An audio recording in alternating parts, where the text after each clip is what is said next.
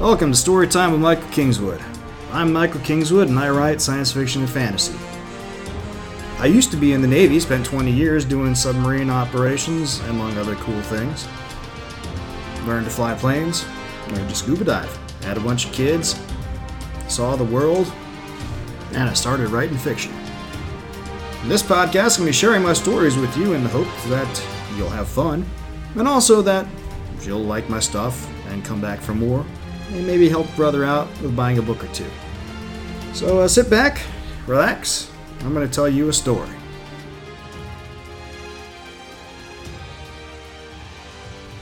Hi friends, I'm Michael Kingswood. It's story time. So right now we're going to not do reading from my books or stories yet because I've left off of some very important stuff the last couple weeks. Almost as important as reading my stuff. Well, in some ways more so, because I'm helping friends out. But I'm going to talk to you about the Infinite Bard again. I haven't done a separate Infinite Bard podcast in a while. I've worked them into the other streams that I've done. But in August, I pretty well sucked in terms of a lot of things writing. I got my stories for the weeks done, although one of them was probably barely counts as a story. But I didn't do this podcast very well.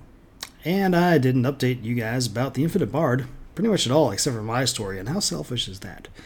So I got two Infinite Bard stories to tell you about now. The one from 2 weeks ago, and the one that's just popping today. It is Wednesday, the 4th of September, as we speak. So let's get to it, shall we?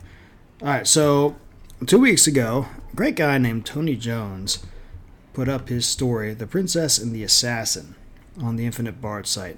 Now, I don't know Tony personally. I don't think I've ever met him. But I will say he's a great writer because he's part of the Infinite Bard and because what I've seen of his stuff is pretty good. But he's a freelance writer. He's got a degree in theoretical physics from Cambridge, and he's done a lot of work in IT and has been doing gadgets and blogging. He's big into science fiction. He loves Doctor Who. And he's done a lot of stuff reviewing books and other things on Amazon and other places. And he writes. He writes some good stories. So I'm hoping you'll want to check out his story, The Princess and the Assassin. Now this week is a story from Carrie Kilgore. Now I have met Carrie. I wouldn't say we're bosom buddies, but we've hung out before. And she's a great lady. And awesome writer. And I've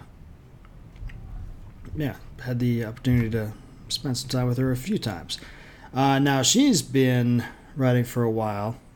Her first story, Until Death, actually one that was on the ballot for the Bram Stoker Award. And she's been submitted to the honorable mention.